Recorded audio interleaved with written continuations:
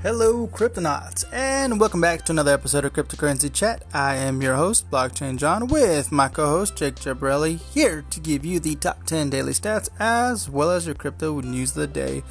With that said, make sure to check us out in Discord and YouTube. Enjoy the episode.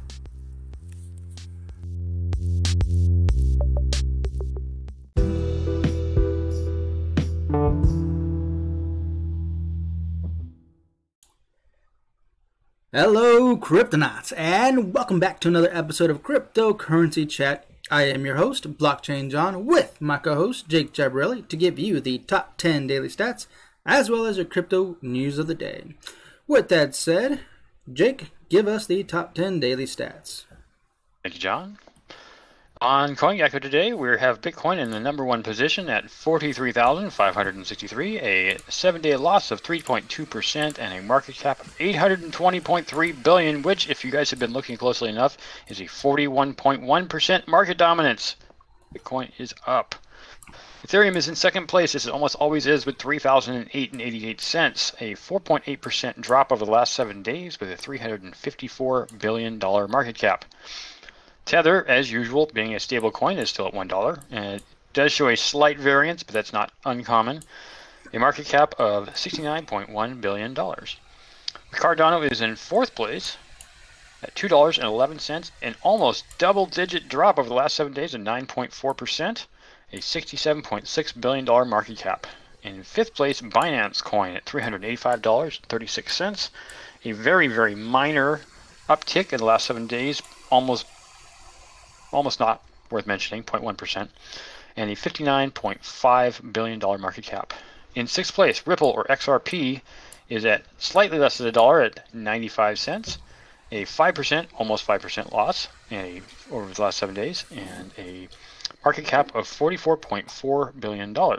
Just behind that is Solana, which is, again, dropping, but it is at $139.96, 7-day loss of almost 7%, and a $41.6 billion market cap. In eighth place, USD Coin, yet another stable coin, just like USD Tether. $1 currently, as it always is, almost no variance, and a market cap of $31.7 billion. Polkadot in position 9 is at $28.75. A 7-day loss in the double digits for Polkadot. I feel sorry for them. 14.1% loss at $29.7 billion, which is still pretty close to USD Coin. I mean, it's only about $1 billion difference, which when you're talking about these numbers is pretty high, or pretty close rather. And then Dogecoin, strangely enough, still holding on to 10th place, having dropped down to about 20.3 cents. Yet almost another double-digit loss, 9.8%. And $26.7 billion market cap. Now, there's still a pretty big gap between Doge and Terra and Avalanche has taken a step back, and Terra has actually stepped forward. I know I'm talking about things that are outside the top 10, but because these coins are probably going to be catching up in the very near future, I still like to mention them. So Avalanche has fallen back quite a bit, lost 14%, and Terra stepped up 3.2%. But they're still pretty far away from Dogecoin at 26 billion, whereas those two are like 14, 15 billion. That's why they're competing for that 11th spot. So what's crazy? A total, isn't it? No, what's crazy is that the second and third place, the big difference there. It's like, wow, there is no catching up there.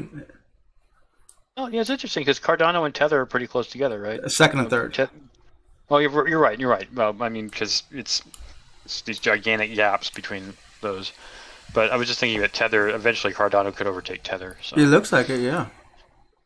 But crazy. The total market cap isn't quite $2 trillion. It was for a while. It's up again about 1%, currently at 1.996 trillion. It could easily flop over $2 trillion again. It's not really super important. The point is, it's sitting around $2 trillion. One Bitcoin still one Bitcoin. Sorry.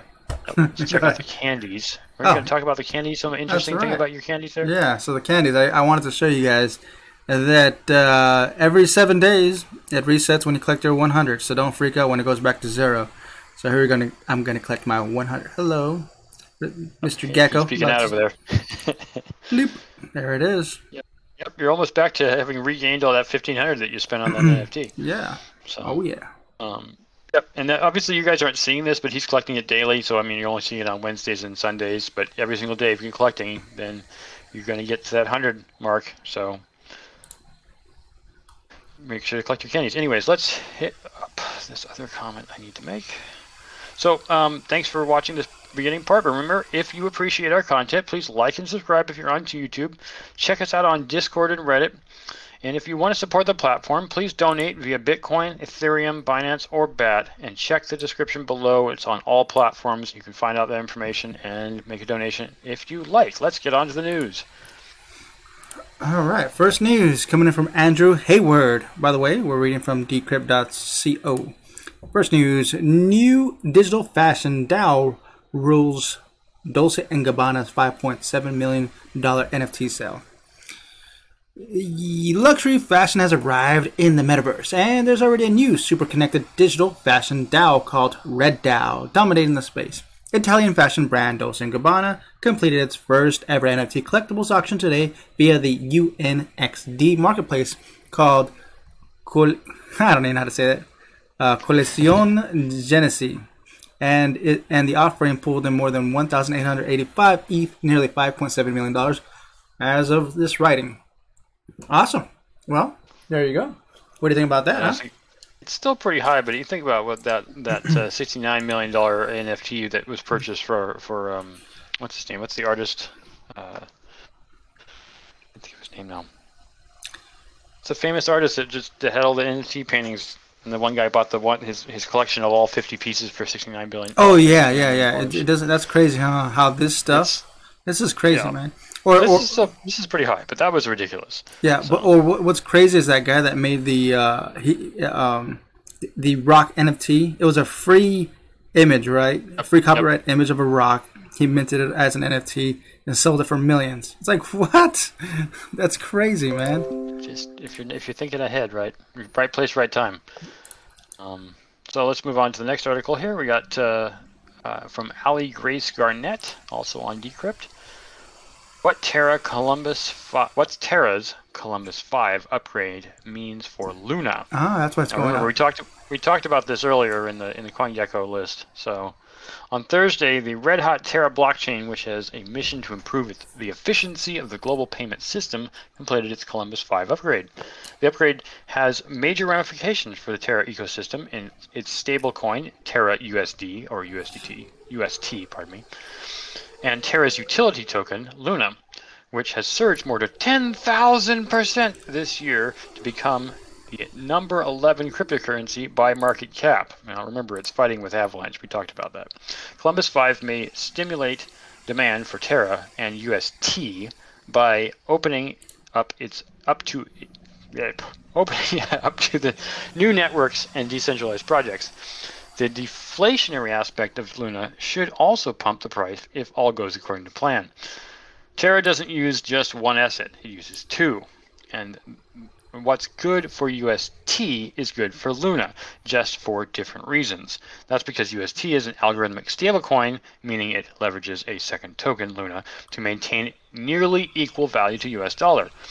Luna, as Terra utility token, is minted when demand for UST is low and burned when demand for UST rises. That's pretty much the basic concept here. But to get on to what the point of this upgrade is, the upgrade comprises several major technological changes to Terra. The flashiest change is that Terra's utility token Luna, which is burned, and we just said that, is no longer being transferred to a community pool after burning.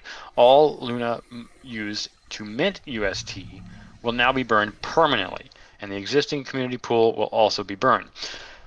This switch to burning Luna that is used to mint UST, as we've been saying again and again, is likely to further boost Luna's value. As you increased UST transaction volume at an outcome that seems probable following this upgrade requires more Luna burning. All this places deflationary pressure on the asset, akin to the EIP 1559 effect that was on Ethereum we just recently talked about.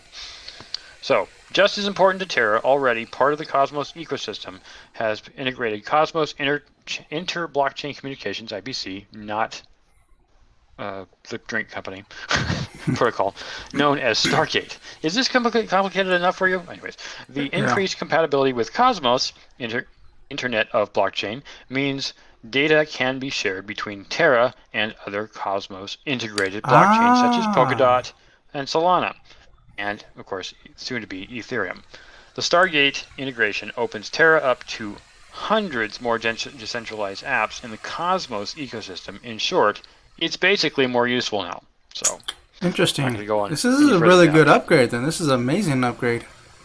Yeah, so it's going to make Cosmos and Luna and as I mentioned, Solana more valuable and eventually Ethereum.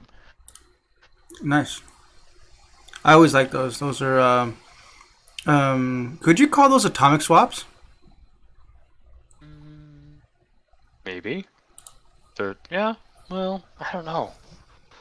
It sounds like it. I'd have to look more deeply into it, but you're probably right. Maybe it's like a smart, well, it's all smart contract, right? Yeah. Anyways, we're thinking too deep into that. Next news, written by Matthew DeSalvo. Coinbase lists Ethereum rival Avalanche. Price gets a modest bump. Avalanche is now available to trade on Coinbase and its Android and iOS mobile apps. Users can, from today, trade, send, receive, and store AVAX on the standard Coinbase platform, according to announcements from the exchange. Avalanche was already available on Coinbase Pro as of yesterday, the exchange's professional trading platform. The price of AVAX popped 6% yesterday, though it's only up a modest 2.6% today. The cryptocurrency is the 12th most valuable digital asset with a market cap of over $14 billion. Like Solana and the other next-gen blockchain platforms, Avalanche is often billed as the Ethereum killer, meaning it aims to compete with Ethereum, the network behind the second biggest crypto by market cap. Well, there you go. Yep. Coinbase. It's a good thing. We are seeing it already catch up, but I mean, it's got a long ways to go. We read off that Ethereum is what, $354 billion, and AVAX is basically $15 billion. Yeah, there's this thing about Coinbase, though. Coinbase does have a curse that they pump and a lot of people dump. So you got to be careful where you buy it in. Hopefully you already bought before it was listed on Coinbase. Yeah, that's my only concern is that people see that it's like, oh, it's on Coinbase, let me buy it now. Well, it's gonna. Yeah, but they also incur you a fee too. It's not just pump. Yeah. They also like, oh, you're gonna buy for a little slightly higher, and that's how they bump a lot of it. So I don't like that about Coinbase. I know they're doing it to hedge their bets, but I don't appreciate it. Anyways, let's move on to Jeff Benson's article. Fed won't ban Bitcoin like China, says Jerome Powell. I appreciate that. Federal Reserve Chair Jerome Powell today told Congress he has, quote, no intention to ban, end quote, cryptocurrencies as China has done. Kind of lists like the middle finger to China. Ha ha ha ha ha ha. Powell's response came after questioning Rep. Ted Budd, Republican North Carolina, during a hearing in the House Committee on Financial Services on the response of the Treasury Department and Federal Reserve to the COVID pandemic. Quote, is it your intention to ban or limit the use of cryptocurrencies like we're seeing in China, end quote, Budd asked. The central bank's top regulator, prefacing it by quoting Powell's July comments in the creation of the digital dollar might make stablecoins irrelevant. No, responded Powell, clarifying that he had been referring to stablecoins in the earlier testimony, not to all cryptocurrencies. No intention to ban them, he said in reference to cryptocurrencies. But stablecoins are like money market funds. They're like bank deposits, but they're to some extent outside the regulatory perimeter. And it's appropriate that they be regulated. Same activity, same regulation. I get what he's saying. Stablecoins, such as Tether and USDC, are digital assets designed to hold a one-to-one value with fiat currency. Powell has voiced concern about Tether's operations in the past, noting that USDT isn't fully backed by US dollars in the bank, but by a mix of real dollars and other assets, including debt of the former commercial paper. Now, I'm going to stop here and basically just make a two Satoshi comment on this. I think he may be missing the point, and the thing that I'm seeing is going to happen thereafter is, yes, it's a way to act like the dollar. Obviously, USDT and USDC are both doing this, but really it's because of the regulation that they even exist. And this is the thing that I have a problem with when it comes to this regulation concept they're talking about is, sure, they're not going to ban Bitcoin, sure, they're not going to ban non-stable coins for whatever purposes they are, but the problem with regulating USDT is that it literally takes on the form that the people who created USDT don't want. Mm-hmm. The reason we even have a stablecoin at all is because the US dollar is so ridiculously hard to transfer. And that's obviously on purpose. The Patriot Act made sure of that. Yeah. But these stablecoins, if you're not going to call USDT and USDC available and now they're going to be regulated like the US dollar, then they're just going to disappear. There's not going to be any point in even having them. Yeah. So, there's this bill out on the table that's I forgot what the main bill was, but there's crypto earmarks integrated on the back end that nobody's really paying attention to. But of course, crypto folks are looking into that, and it's basically enacting everyone in crypto that, or I guess maybe exchanges, that they're not allowed to do day trading. You have to play it out like a stock. You got to hold it for 30 days. But crypto is not like stocks, right? Well, it's been analogized to stocks, right? But it's an easy way for people to understand it. Yeah, but it's not really that. Definitely So to try to manipulate the market, the crypto market, to act like it's a stock market, I think is going to severely hurt crypto. Yeah, no, I agree, and I don't think it's ever going to go that way. I mean, someone's going to try to push it. It's not going to stick. Like trying to nail water to the wall, in my opinion. We'll see, because they're talking about having it pass and be activated by 2022, like literally January 1st, 2022.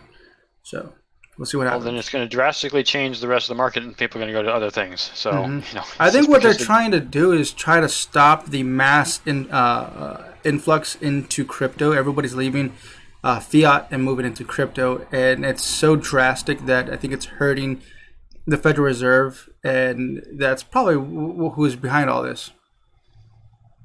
Well, they want to control it, and they're not going to. That was the point of its existence, is not for federal control. The federal government, I mean, they already have a way. It's basically, if you put money into this thing, and then you make a profit, you pay interest on the profit. No different than stocks. I think they should just let it be that way. It already works. Now, I get that the fact that it doesn't act the same way as the finance industry, and I keep wondering if it's the finance industry literally that have their hands in the back pockets of regulators, and that they're the ones telling them, hey, we need to stop this because it's messing up the US dollar and how we operate. And it's like, dude, if you don't like it, get into crypto. Well, here we go. Next news article read by Scott Chaplina. Regulation is the key to mass Bitcoin adoption. OKCoin CEO.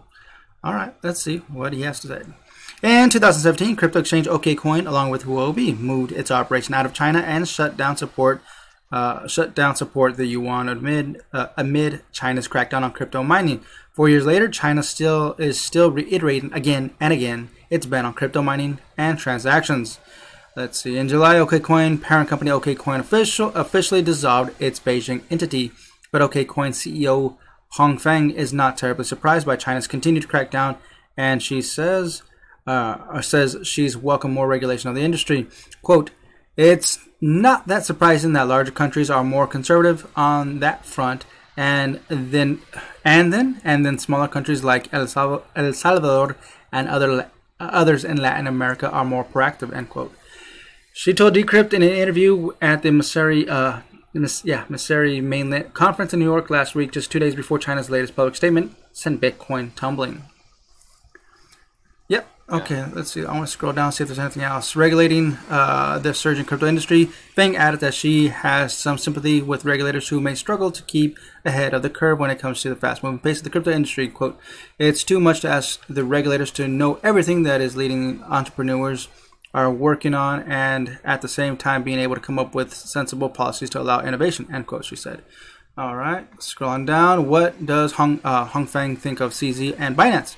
In conversation about centralized crypto exchanges and how they approach regulation, Binance is never far out of mind. The largest exchange in the world by volume has also been a target for multiple global financial services regulators in the past year. To date, regulators in the UK and the Cayman Islands, Italy, Japan, Malaysia, Singapore, Holland, and South Africa have taken aim at Binance, some issuing consumer warnings, others placing Binance on investor warning lists, and others claiming the exchange is not licensed to do business in their respective countries. All right. I'll leave it at that. Yeah. Let's head to the next one from Jeff Benson. Meet the Czech aristocrat family turning NFTs into two NFTs to protect a 700-year-old art collection. That's kind of smart, actually. A connection between Nazis and NFTs isn't obvious, but one exists as a result of the Nazis' habit of being meticulous record keepers. As they swept through Europe, killing millions, that sounds so drab, and claiming property as the Führer's prize, they issued receipts for whatever they stole. And that's quite strange, isn't it? Who would care? And the communists led a coup in Czechoslovakia in 1948. They followed the Nazis' example. The practice of issuing receipts for loot has since proved extraordinarily helpful. That was the case in 1989 when 28-year-old Czech prince named William Lobkowicz, I'm going to butcher his name, Lobkowicz, yes, returned from exile in America to claim his family's inheritance, a priceless collection of 40,000 artifacts dating back 700 years. I guess they didn't steal them either. Those works, which include 16th and 17th century paintings from Renaissance master Bruegel and Spanish royal family portraitist Velázquez. That's right, Velázquez. Velázquez, there we go, thank you. As well as hand-annotated manuscripts from Mozart, Beethoven, and Haydn, are in danger again, this time by COVID lockdowns that have drained museums of patrons who help pay for their upkeep. Having overseen the collection for 700 years, the House of Lobkowicz is pining for hopes for cultural preservation on the invention that wasn't around 700 years ago, i.e. NFTs. In the middle of October, the family is throwing a forum and gala in the Lobkowicz Palace, part of the famous Prague Castle, that sounds interesting, which was finally returned to the family in 2003 after a 12-year court battle. There, it will host a free exhibition of prominent NFT works, including an Edward Snowden NFT, purchased by Pleaser DAO for $5.5 million in ETH this April. Wow. And there's a picture of it here if you guys are watching. It will also use the event as a launch pad for the family's own NFT aspirations. So this is kind of a neat, honestly a pretty neat idea when it comes right down to it, because it's documenting, like they were saying, this documentation of the Nazis and the communists to prove that it was stolen. Well, in this case, prove that it was not stolen, proves it was technically owned by the family. But I guess they're going to get everything back together, and if it can just keep up with the blockchain forever, it could exist indefinitely to prove that they technically own it. Mm-hmm. All right, next news written by Andrew Hayward. TikTok to release Ethereum NFTs with Lil Nas X, Gary V, Grimes. Let's see, social video sharing network TikTok, which now counts more than 1 billion global monthly active users, will release a series of NFT collectibles with celebrity partners like Lil Nas X and Gary Vaynerchuk, the firm announced today. TikTok will tap some of its top creators to issue 6 NFTs based on existing culturally significant videos shared on the service. An NFT is a blockchain-based recipient of sorts, allowing holders to prove ownership of a scarce digital item such as video files or digital artwork. For example, the TikTok Top Moments collection will span 6 different NFT drops. Lil rapper Nas X is the subject of the first drop on October 6th, with an NFT based on TikTok videos by artist Rudy Willingham. The video, a non-stop motion homage to Lil Nas X popular Montero, Call Me By Your Name music video, has garnered millions of interactions via the service. Dude, that's awesome. I like when they do this. I'm just kind of curious, is TikTok going to do it through their platform, or are they doing it on another platform? Did I miss that? I believe it's through a different group. Let's see, where is it at? TikTok Top Moments collection. I'm curious. Who are they going to use? Let's see, scrolling on down. TikToks will be minted on Immutable X, a layer 2 scaling solution that runs on top of Ethereum. The leading platform for NFTs, Immutable X, allows for lower transaction fees and faster completion times than Ethereum's mainnet. Plus, it uses significantly less energy than Ethereum's own current proof-of-work consensus model. There it is. All right, cool. Yep. Okay, cool. On to the next NFT by Adriana Hamacher. NFT service JPEG launching CryptoPunks lending and Chainlink integration. NFT lending service JPEG will soon enable owners to borrow against one of the most highly recognizable and high-value NFT collections, CryptoPunks. The service will use decentralized Oracle provider Chainlink for its data feed. Non-fungible token are, I guess that was supposed to be token, cryptographically unique digital assets that can be linked to content such as images and video. In the case of CryptoPunks, they form a collection of 10,000 randomly generated pixel art images of punks, each with a unique set of attributes. Rare CryptoPunks have sold for millions of dollars each, yet CryptoPunks and other NFT projects exist in a siloed market. The team behind JPEG said in a statement shared with Decrypt, their aim is to better integrate these collections within the wider decentralized finance sector so that users can access liquidity by using their NFTs as collateral while still retaining ownership of the tokens themselves. I can definitely see that as having value. JPEG isn't the only service in this fast-moving sector, including NFTFi. That actually sounds a little bit less easy to say, but more accurate. Backed by Roham, oh man, this guy's name, Gozalu, CEO of Dapper Labs, the company behind CryptoKitties and NBA Top Shot. DeFi money market, Aave, has also tapped into the concept of Aave Gotchis. Yeah, Aave Gotchis, yes. NFT crypto collectibles used in the game universe. Every Aave Gotchi has Aave tokens staked inside them as collateral, meaning that each one generates yield on Aave. So I guess we should probably go just a little bit into Chainlink. This is kind of interesting. The JPEG, which is governed by the Decentralized Autonomous Organization, or DAO, is offering CryptoPunk owners the opportunity to open up a so-called NFDP, or non-fungible debt position. This works by allowing them to deposit the CryptoPunks into a smart contract and mint a synthetic stablecoin, or PUSD, which provides them with liquidity and the ability to earn yield in DeFi. In addition, JPEG have introduced safeguards for extra investor protection. Its insurance mechanism will be the first of its kind and will give depositors peace of mind that in the event of liquidation, they can repurchase the NFT from the DAO instead of being instantly sold on the secondary market.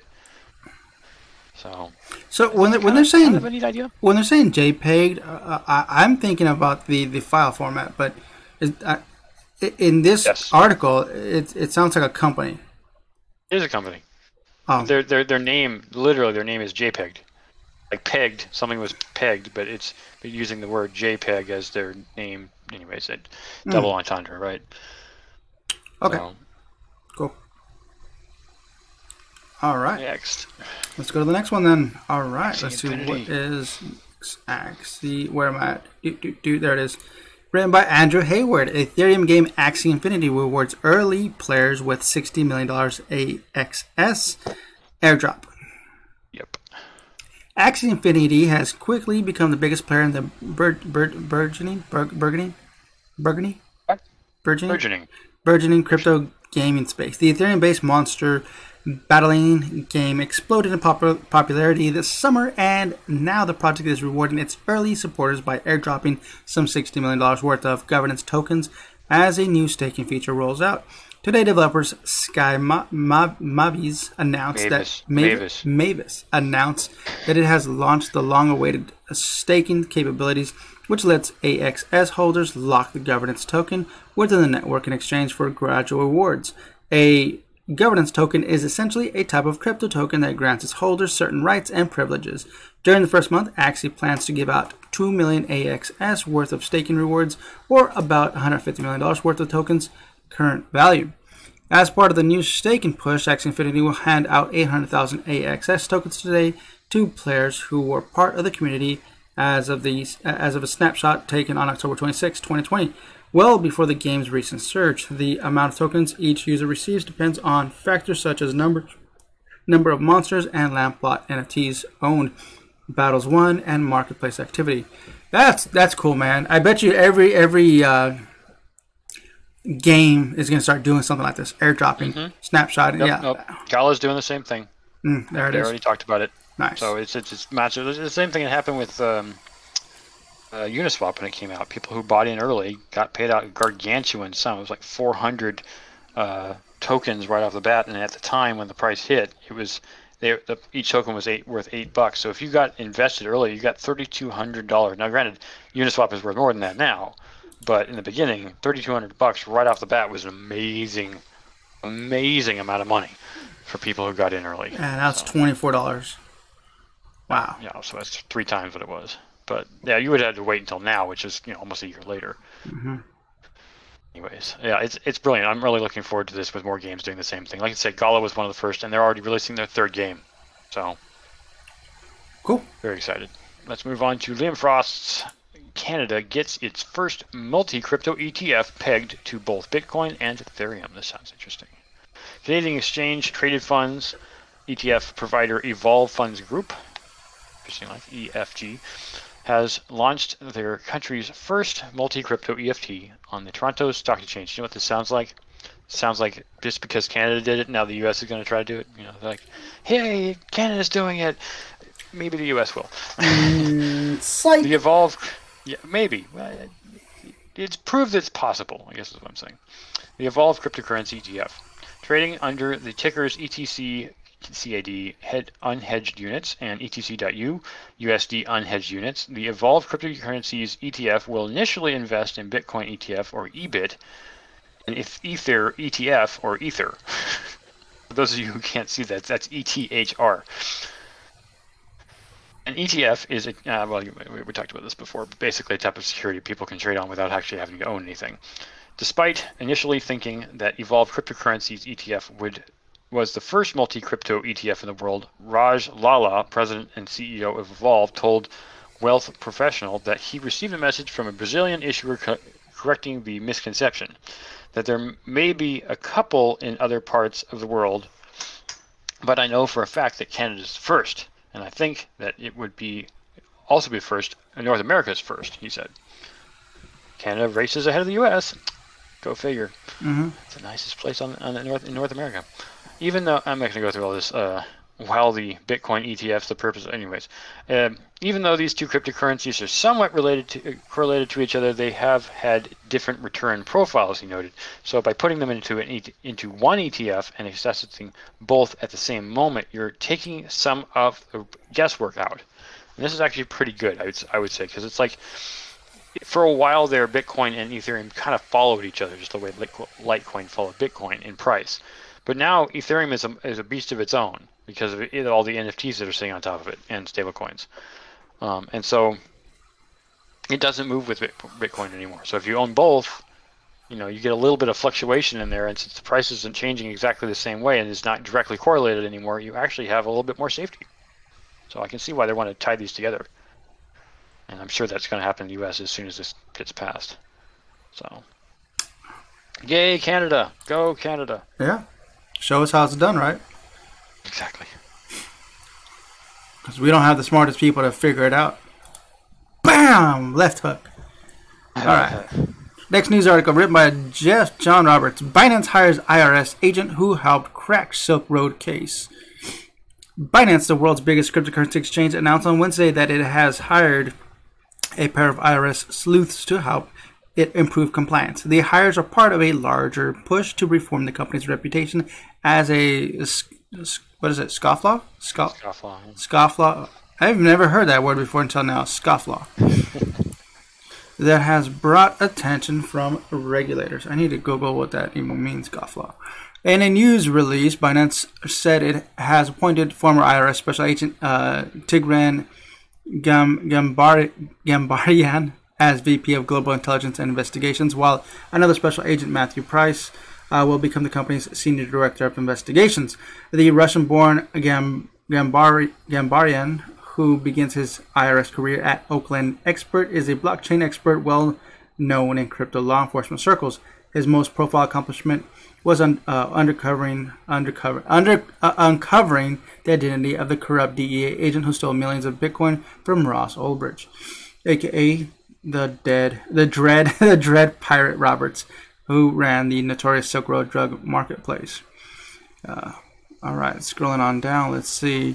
All of this sends a signal that Binance and its Maverick CEO Changpeng Zhao are making a serious effort to assure regulators that the exchange has turned a corner and is determined to take compliance more seriously. Despite this, Binance may still have its work cut out for it. I like this. It's a good way that CZ is going, but of course he's pretty much he turned a 180. Obviously, eventually he was pushing. It sounds like he was pushed into a corner, and there's no way out. Otherwise, the whole globe was just going to shut him down, and there was going to be no business for him. So either you follow the line, or you're going to be banned from the world. Mm-hmm. And that's unfortunate, because that just shows you the reality that there's a higher power out there that makes decisions for you. That's unfortunate. Yeah, even in it's one of those things. It's been doing it for decades. It's nothing new. So, continuing on to another Liam Frost article here, we have billionaire investor Chamath Palihapitiya. Bitcoin has effectively replaced gold, and I agree with him. In fact, who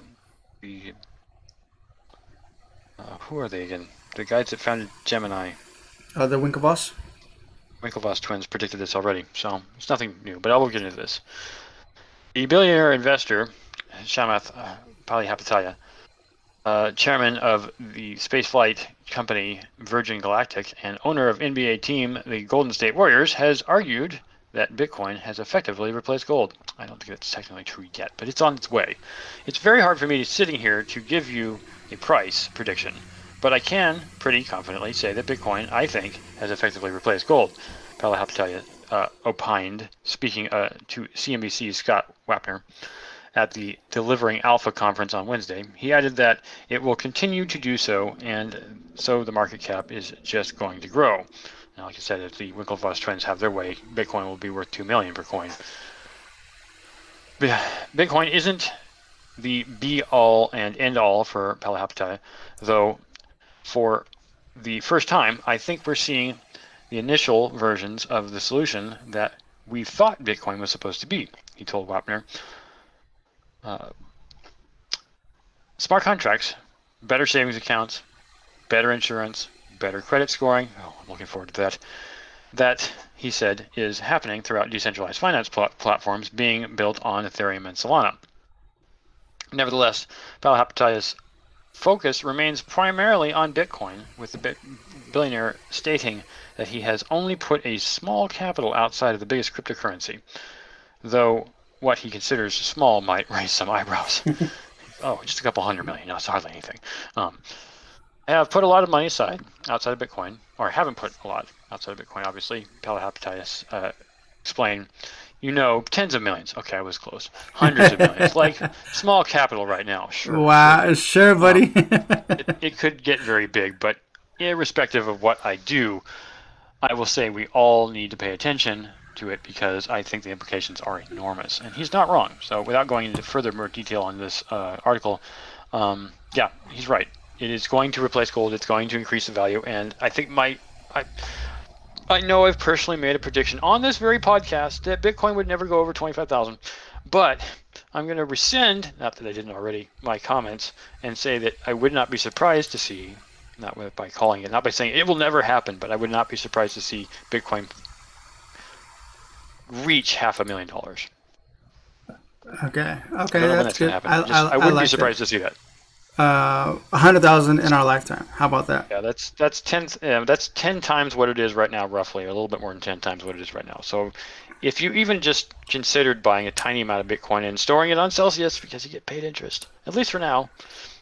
Yeah, exactly. You can make what, 6% or 3%? I think it's 6% on Bitcoin, right? Yeah, 6.2 or so. Yep. So buy your $1,000 worth of, use our referral code, buy your $1,000 worth of Bitcoin, and then in, let's say, a few years, I don't know how many years that would be, because I have no idea, I don't have a crystal ball, it reaches 100,000. That's going to be 20x over its current value. That $1,000 is now $20,000. Yep. And you did nothing, plus you get the interest. So do that. Yep. Referral link in this description below. All right, next news article written by Eck and Jank. Gelato Network raises $11 million to automate dumb contracts on DeFi. DeFi automated protocol Gelato, a network, has raised $11 million in Series A funding. Founded in Berlin in 2019, Gelato is a protocol that automates tasks on decentralized finance, or DeFi, which is a wide network of non-custodial finance services built on smart contracts.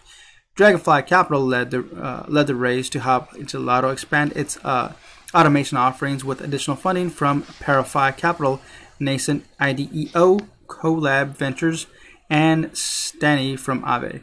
Automation on DeFi sounds counterintuitive at first. How can you automate smart contracts if they are themselves self-executing bits of code? That's bullshit, quote unquote.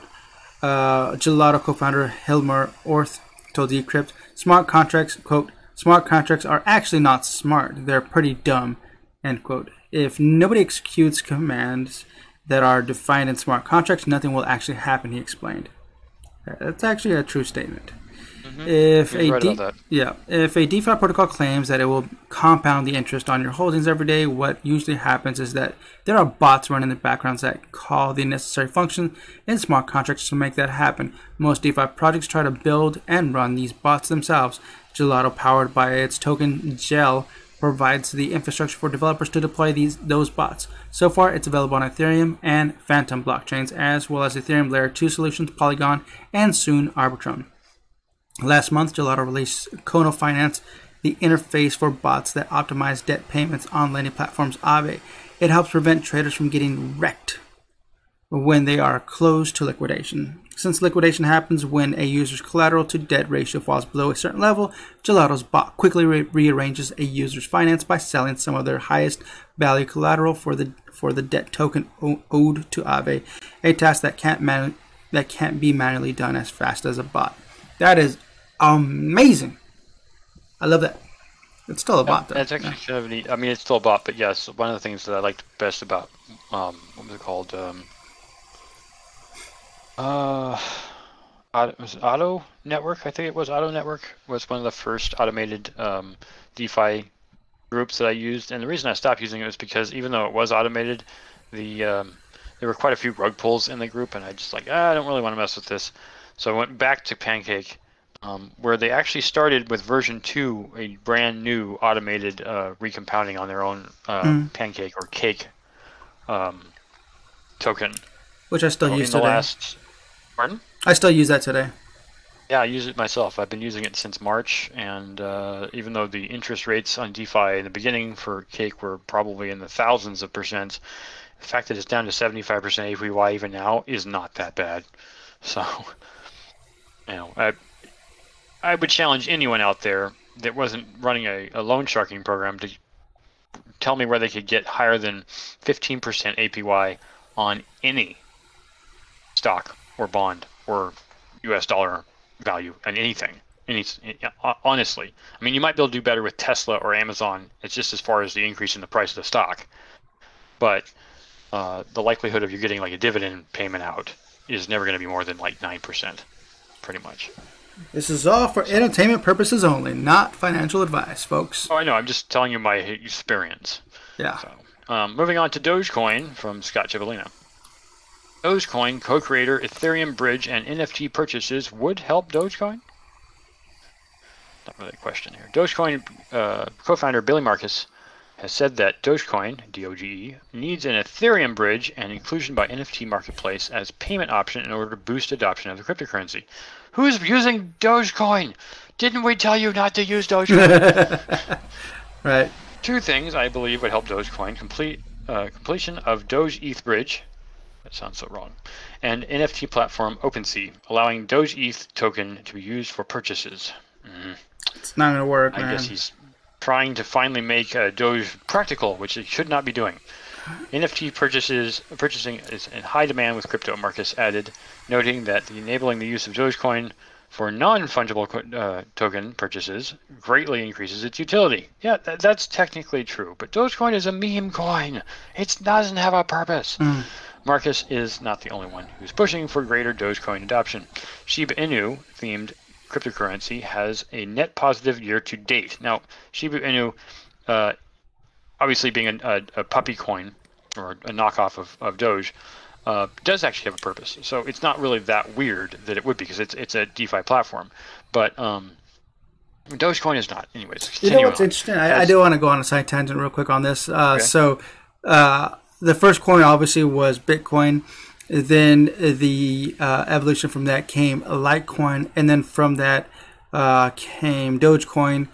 In that order, it came off of. So Litecoin came off of Bitcoin, Dogecoin came off of Litecoin, and Shiba came off of Doge. Yep, there's a multi-factor depreciative step system there. Yeah. So the price of Dogecoin had increased from 0.004 cents to its current price of 0.20 cents. Wow. Since January 1st, 2021. Anybody who got in before that, I'm one of those people, made off like a bandit. Along the way, Dogecoin peaked at a price of 72. This is 68 is wrong. Helped along by the enthusiastic endorsement of Tesla CEO Elon Musk. If you don't already know this, then you have not been paying attention to the internet. In May, Musk said that Dogecoin could hands down beat Bitcoin if it sped up its block time and block size by 10x. Did he not realize that Doge is a limitless coin? It can't beat Bitcoin. Through the year, Musk has been one of Dogecoin's biggest advocates, and his tweets have frequently sent Dogecoin prices soaring. He's also been advising Dogecoin developers with a view to making the cryptocurrency cheap and easy. It is cheap and easy enough for everyday purchases like buying a cup of coffee. Elon obviously has a background in payment processing because he came from PayPal. Dogecoin developer Ross Nicoll. Who wrote this? They're writing like really obvious stuff. It's like I know it's for people who don't know what's going on. Oh, obviously, okay. Our I apologize. Are very well involved. Yeah, anybody who's new to the podcast is now learning about Dogecoin right now. Adam Aron, CEO of the AMC movie theater chain, is open to seeing Dogecoin used for payments. Earlier this month, AMC announced that it would likely take Bitcoin, we did talk about this, and other cryptocurrencies online payments, but left Dogecoin out of the mix and then rolled it back in. The one thing I wanted to make note of here was Dogecoin doubters, because I thought this was the funny part. Musk and Marcus may believe in a Dogecoin future, but the meme cryptocurrency is not without its critics, me being one of them, including Marcus fellow Dogecoin founder Jackson Palmer. Since helping to create Dogecoin, Palmer has announced that he wants nothing to do with cryptocurrency or any current cryptocurrency for that matter. After years of studying it, I believe that cryptocurrency is an inherently right-wing hyper-capitalist technology built primarily to amplify the wealth of its proponents through a combination of tax avoidance, diminished regularity, oversight, and artificially enforced scarcity, Palmer said in a tweet this summer. Yeah, I remember that. Remember that? We did read that. I do remember that. No, I know. It was hilarious, but it's just like, okay, dude, you can have no cryptocurrency and we'll just make millions without you. But not on Dogecoin. Don't buy Doge. I know you guys have already bought a lot of Doge. Maybe not our listeners explicitly, but new people to this show, please don't buy Doge. It is not a good idea. Yeah. We're not just saying that like Warren Buffett saying don't buy cryptocurrency because he's buying it on the side. No, we're saying don't buy Doge because it is a meme coin. It's a meme coin and has an infinite coin cap. Yep, it has no coin cap, which means that you could expand forever, and the value could also go back down to 0.0000 nothing. Yeah. Now, if there was a cap on it, and if there was some use case on it, then sure, why not buy it? You know. Well, that's what they're trying to do, right? So. Yeah.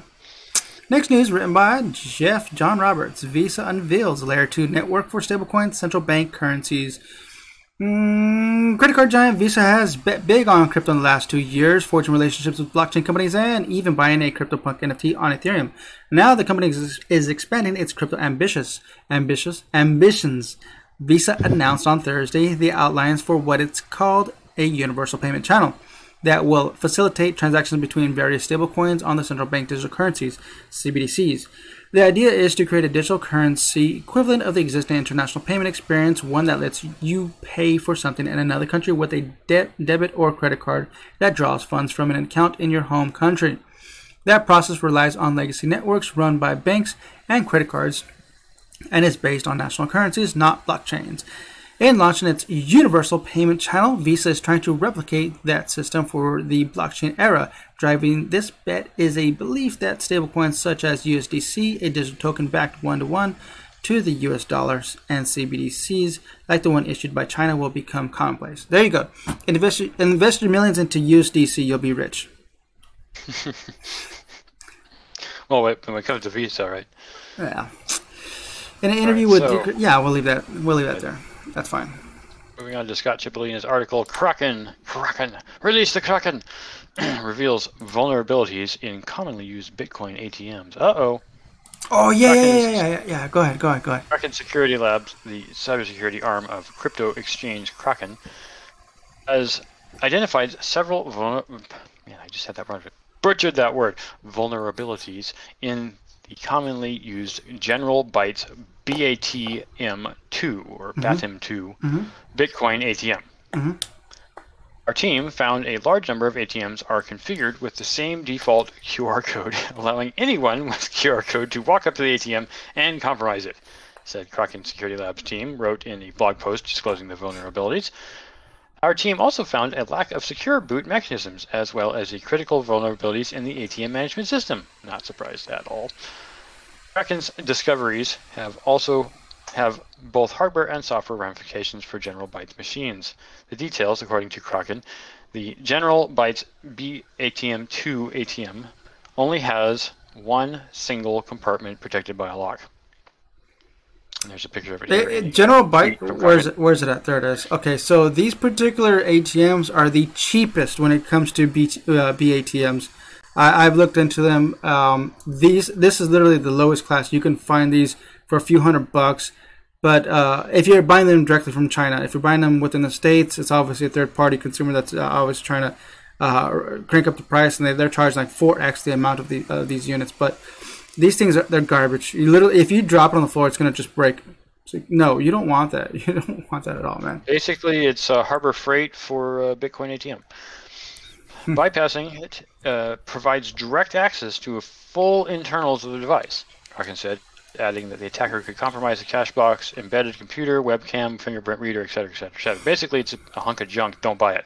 Improving security. Kraken provide a series of remedies for both end users and operators. I think the best way is just don't buy these things. Yeah. So it's unfortunate, and I'm glad they found this, because at the same time, it's like you guys in the United States, if you've ever seen this. For those of you who aren't in the United States and still buy petrol or gasoline, one of the tricks was that people would crack open the gasoline pump and put in a fake credit card scanner, and then basically steal your credit card number when you put your credit card number in there.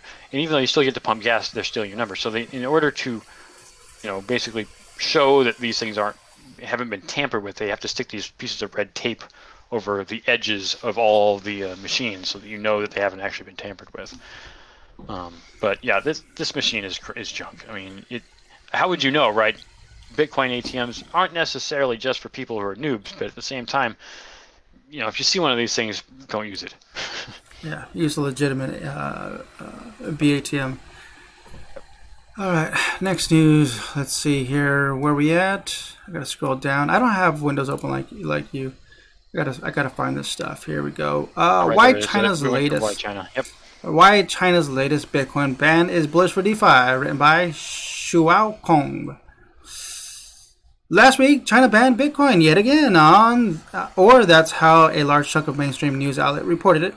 More accurately, as Decrypt wrote, the Chinese government reiterated that it deems crypto transactions as illegal.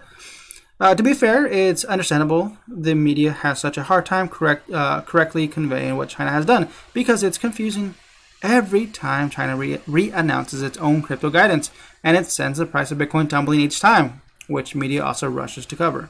The facts. These were some of the subtle new details in the communications out of China on September 24th. The ban was endorsed by more than 10 governments, bureaus, and institutions compared to previous iterations where the People's Bank of China was the main figurehead. The ban brings stablecoins such as Tether into the spotlight. The ban covers not only crypto trading but also adjacent industries that promote crypto. The government will have no obligations to protect citizens who willingly buy into crypto schema. Okay? All right. Yep, China's banning it again. Sounds like the latest ban. Wow. Yep, for ban. What's it? Shawshank Redemption when Red goes out to. Like, well, I'm up for rejection again. Not parole, rejection. That's stupid.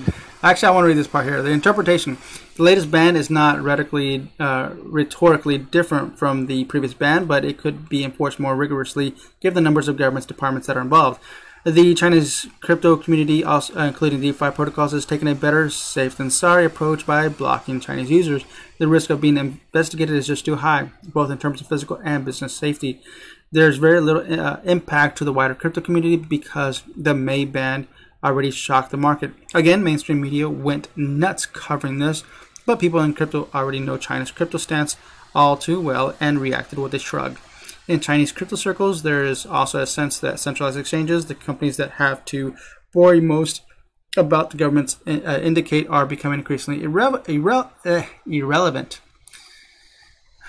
What could still be concerning is a potential crackdown on OTC trading. This would cut off Chinese retail investors and maybe even high net worth investors further from accessing the global crypto market. That would impact crypto prices from a demand shortage perspective. There you go. All right. We Well, do we it. got So, 10 more news to go, or you're gonna. yeah, I guess so. Well, without a doubt, I don't want to downplay the crypto community, the Chinese crypto community, because they actually do hold, they have a lot of fiat in crypto. So without them, this wouldn't be, crypto wouldn't be, the market cap would not be this high. You know, if they pulled all their funds out, you would see how much it really is. They have a lot of money invested into crypto. Yes, they do. Yeah, no, and it just seems, to me, it seems, obviously I don't understand the CCP's idealism when it comes to it. I think it just has to do, I'm guessing it has to do with control. They're trying to use their own, yuan, in order to, and the digital yuan in particular, they're trying to use that to control everybody. It's this very, not just Gestapo kind of control, but it's like, 1984 style control, where it's literally every little aspect of your life completely and utterly controlled by the government, and the government's just so paranoid about its people and not just protecting it, but protecting its own perspective on its people. it's gotten very, very bad in China. Yeah. I mean, they're even cracked down on tech industries out there right now. It's pretty bad. Yeah, they're definitely pulling everything back in. Yeah, you want to read that Bitcoin DeFi? DeFi, oh yeah, Bitcoin DeFi, okay. Written by two people, Jeff Benson and Daniel Roberts. Bitcoin DeFi, it's a thing, says Stacks founder Mundi Bali. For years, the defining Bitcoin versus Ethereum narrative in crypto has been that Bitcoin is just an investment at this point, digital gold, and its blockchain, and all its blockchain can do is record BTC transactions, while Ethereum is in place for smart contracts and decentralized apps. Pardon me. Think again, says Stacks founder Mundi Ali. I view Bitcoin as the best, most decentralized money layer, Ali told Decrypt at the Messari Mainnet conference in New York last week, adding that 1% of all Bitcoin in circulation is now issued as wrapped WBTC Bitcoin on Ethereum. That's not very much of it, granted. That clearly means that there's a demand for using Bitcoin in smart contract. Instead of trying to bring Bitcoin in a wrapped fashion to some smart contract chain, why don't you bring the smart contract functionality directly to Bitcoin? That's where Stacks, which has started as Blockstack in 2019, pulled off the first SEC-approved token sale, seeks to do. After all, Ali says, we don't even know if some of these other blockchains will be around in 10 years or not. I doubt what he's saying. Stacks, a smart contract layer on top of Bitcoin blockchain, adds full smart contract tools to the Bitcoin network. That's when people have their aha moment, Ali says. They're like, oh wow, smart contracts are there for Bitcoin. You can trade your Bitcoin for NFTs. You can trade your Bitcoin into new types of assets.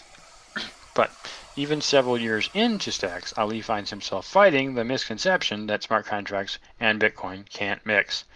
He found himself explaining his position during an on-stage panel in Mainnet that includes James Prestwich and BitGo's Kia Mosseri, key players in the TBTC and WBTC wrap Bitcoin solutions. Prestwich declared, because you can't bring smart contracts to Bitcoin base layer yet, you were forced to bring Bitcoin to wherever the smart contracts are.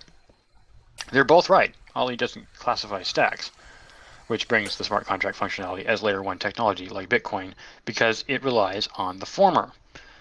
Nor is it a layer 2 protocol like Lightning. I call it layer 1.5, he says. That layer 1.5 checks is the birthing of the suite's own DeFi projects, which will allow Bitcoiners to lend, borrow, and swap assets on decentralized platforms without converting their Bitcoin to TBC or WBTC and putting it into Ethereum. That's appealing to long-standing Bitcoiners who value the largest cryptocurrency by market cap as the superior store of value, says Ali, who said he identifies more as a Bitcoin centrist than a Bitcoin maximalist. For true Bitcoin DeFi or true Bitcoin applications, you need to give them an experience where they'll actually interact with literal Bitcoin on the Bitcoin chain, he said. And those are the types of application Stacks enables. Okay, I got to look into the Stacks. This is the first time I've heard of it. It's fascinating. I was also under the assumption that BTC UTXOs are very difficult to integrate with DeFi or smart contracts. Just the way that the code is written. But we'll see. Yep. We shall see what goes on. Let's see. Next news. Randomly picking something from the bottom. Something that looks really good. Let's see here. PayPal, Google executives to help Bank of England understand digital currencies. Nah. Twitter shares a sneak peek of its Ethereum NFT verifications. Nah. El Salvador takes first step to mining Bitcoin with volcanoes. Oh, wait. Hold on. San Jose to fund low-income internet access with Helium crypto mining. What? I gotta read this. This is where I'm at. This is where I live. I live in San Jose. Cool. Mm-hmm. And written by Andrew Hayward. San Jose to fund low-income internet access with Helium crypto mining. Let's see. Helium is a crypto startup with an inventive approach to wireless connectivity. Rather than rely on major wireless carriers, it uses a network of user-operated nodes distributed around the world to power Internet of Things devices. That kind of out-of-the-box thinking is now being used to fund a public benefit project as well. Today, Helium and the city of San Jose, California, announced a public-private partnership to help fund Internet access for low-income households within the city. More than 1,300 households will receive a $120 payment on a gift card to help pay for home broadband service, and the pilot program is funded by the cryptocurrency mined by Helium nodes. To be clear, it's not Helium's actual network that these households will tap into for internet access. Helium's low-energy LongFi network is designed strictly for devices like sensors and trackers, and it isn't built to handle connections from laptops and smartphones. Instead, San Jose has deployed 20 Helium nodes paid for by the California Emergency Technology Funds, CETF, around the city, and they're being operated by volunteers and small businesses. By sharing wireless connectivity with nearby devices, each node mines or earns Helium HNT reward tokens, which can be swapped for other cryptocurrencies that add in exchange. Those funds will fuel the payment made to eligible low-income households. San Jose is the 10th most popular city in the United States, with more than 1 million residents. Jordan Sun, Chief Innovative Officer for the City Mayor's Office, told Decrypt that more than 50% of the residents cite cost as the top limiting factor when it comes to broadband internet access at home, even at a discounted rate of $10 per month. The San Jose's Mayor's Office of Technology and Innovation, MOTI, began seeking more creative pathways to reduce the economic barriers to broadband for low-income families without relying on tax hikes, raising philanthropic dollars, or undertaking multi-year infrastructure projects to solve for the digital divide, said Sun. Modi began conversations with Helium after looking into how blockchain-based solutions could potentially self-fund such initiatives. This pilot will demonstrate how cities can leverage emerging technologies and creative business models to generate revenue that directly address a pain point facing residents, Sun added. Helium's LongFi network has scaled rapidly of late, with more than 200,000 hotspot nodes now deployed around the world. That's nearly double the amount of 112,000 from August 10th, when the project announced a $100 million funding round led by VC firm Andreessen Horowitz. Wow, that's pretty cool. Yes, it is. I gotta reach out to them. But we're already doing this. Remember, we ordered a Bobcat, so. Yeah, we'll see when that comes in, if it ever comes in. I mean, M got his. Just received his. We should be receiving ours momentarily. Okay, nice. All right. DC Comics is giving away potentially millions of free Ethereum NFTs. Oh. You want to read that, or? Oh, let's see if there's something else. Hold on. Europe institutional investors are embracing Ethereum DeFi to analysis. Solana Metaplex Studios launches to grow NFTs outside of Ethereum. Does those sound good? Ripple joins NFT boom with launch of $250 million creator fund. And NFL NFTs will be very different than NBA Top Shots, says Dapper Lab. Tennessee's electric power provider may face litigations for Bitcoin mining noise pollution. Any of those sound good to you?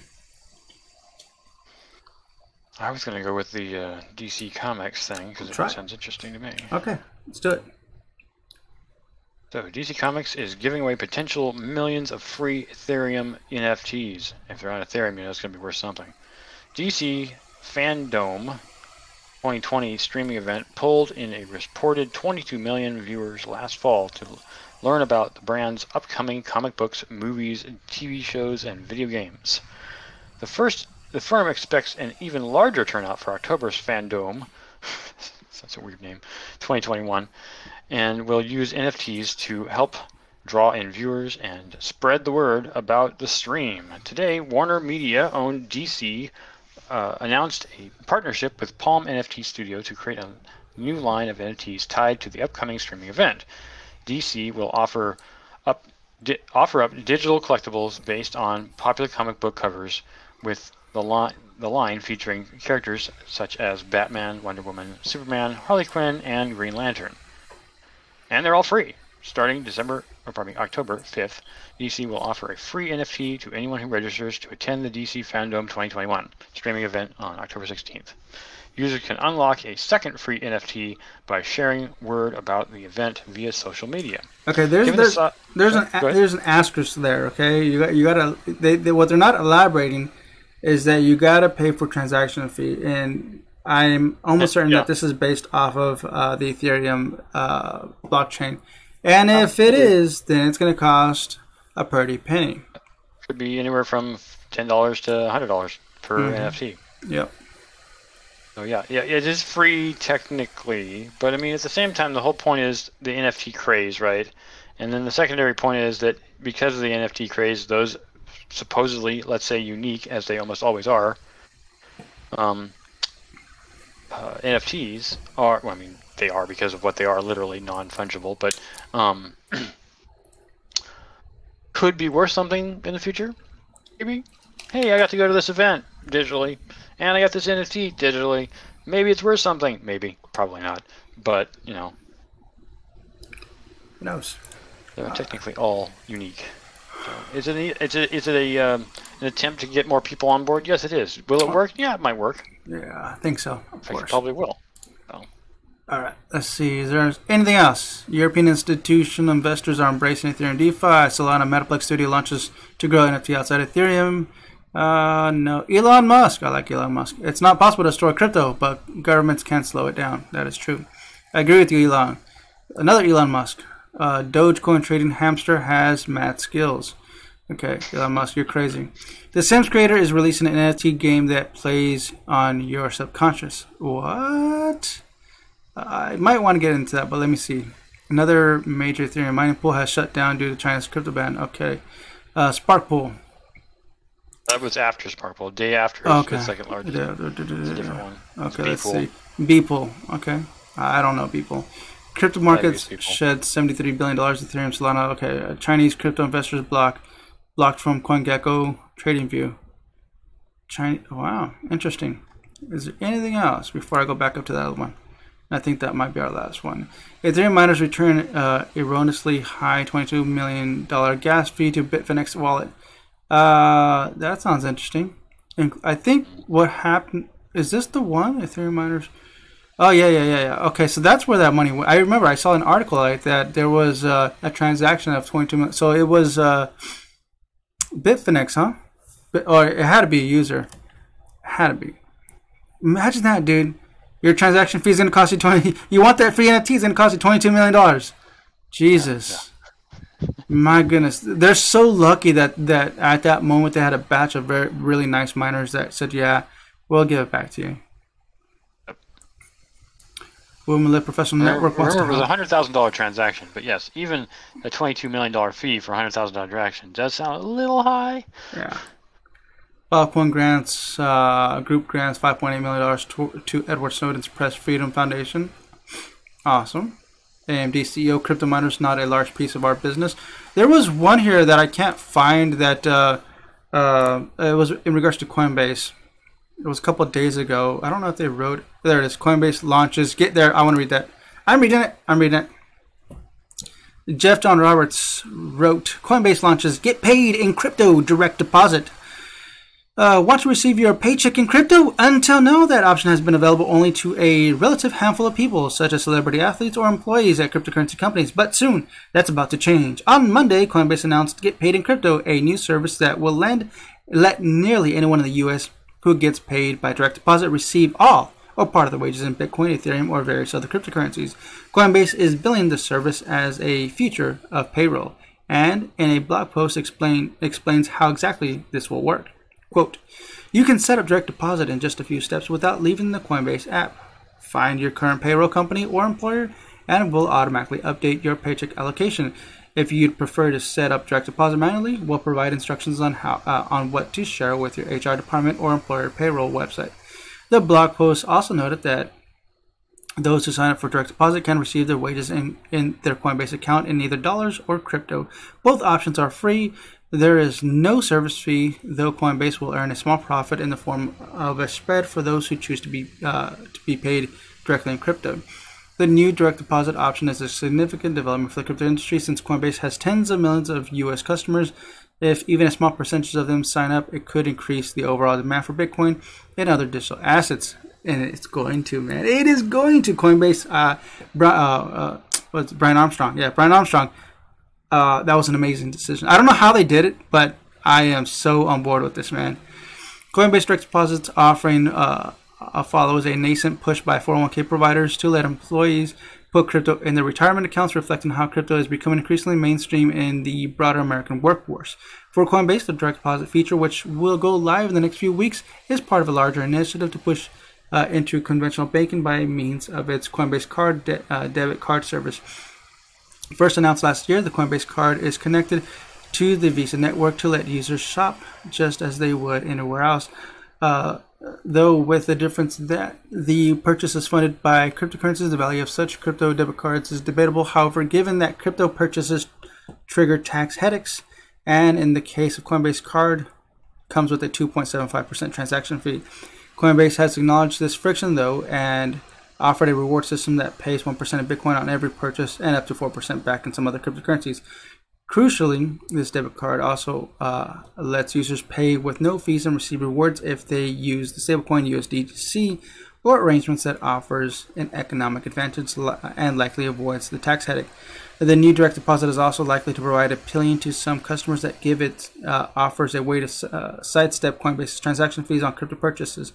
There is currently a waiting list for the Coinbase Card, which recently integrated Apple Pay, but a company spokesperson says numerous customers have already received one and are using them in the wild. She added that anyone who signs up for direct deposit will automatically be eligible for the card. More broadly, Coinbase's new direct deposit offerings come at a time when a wide variety of financial upstarts are challenging traditional banks for their business. Those including not only crypto companies, but fintech companies like PayPal, Venmo, Square, and SoFi, which have been rapidly integrating crypto features themselves. Boom. I love it. I'm going to do it. No BS. I'm all in. The only thing that I'm kind of concerned about is that I need to have access to Tap to Pay. Now, if Coinbase allows me to integrate my Tap to Pay system, then I'm completely on board. Or be able to transfer fiat into other bank accounts. If I can do that through Coinbase, then I'm on board. Because obviously, you know, I gotta pay bills. So if Coinbase can allow me to transfer money from there to other banks, I'm all on board. If they're saying, hey, we're only gonna you can keep your money here and you're only gonna keep it here, and you can transfer it out back into your bank, I guess I could do that. It's annoying, because once it's in my bank, I gotta wait 5 days and then transfer it to another bank account. That's another 5 days. It's like that's no. Tap to pay. Let me do my transactions that way. I'm completely in. I want to look more into this. Yes, I'm excited. Doesn't like you're too excited there, Jake. Why? I mean, no. It's the fees that get me mostly. It's not a good idea. I mean, I like the idea of having some of my paycheck go to Bitcoin, but unlike you, I don't buy coin. I mine it. I've been doing that ever since it came out.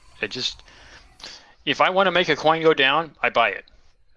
That's how I make coins go down. So you want to see Dogecoin go back down to 5 cents? I'll just buy a lot of it and it'll go to 5 cents. So I don't buy coin because when I buy it, it goes down. I mine it. That's your curse, I don't care what the price is. All right. What do you think? We're going to wrap it up? We're about an hour and 15 minutes in. Yep. All right. Buy my book. It's on justnfts.io. There it is. Esco. Search Esco. ESKO. It's an NFT book. It's literally an NFT book. It's NFT Rage. My book is now available on the Ravencoin blockchain. And remember, if you appreciate our content, like and subscribe on YouTube. Check us out on Discord and Reddit. If you support this platform, as we both do, please donate to Bitcoin, Ethereum, Binance, or BAT, Basic Attention Token, and check the description below for those links. All right. With that said, Cryptonauts, until next time, stack sats and hodl.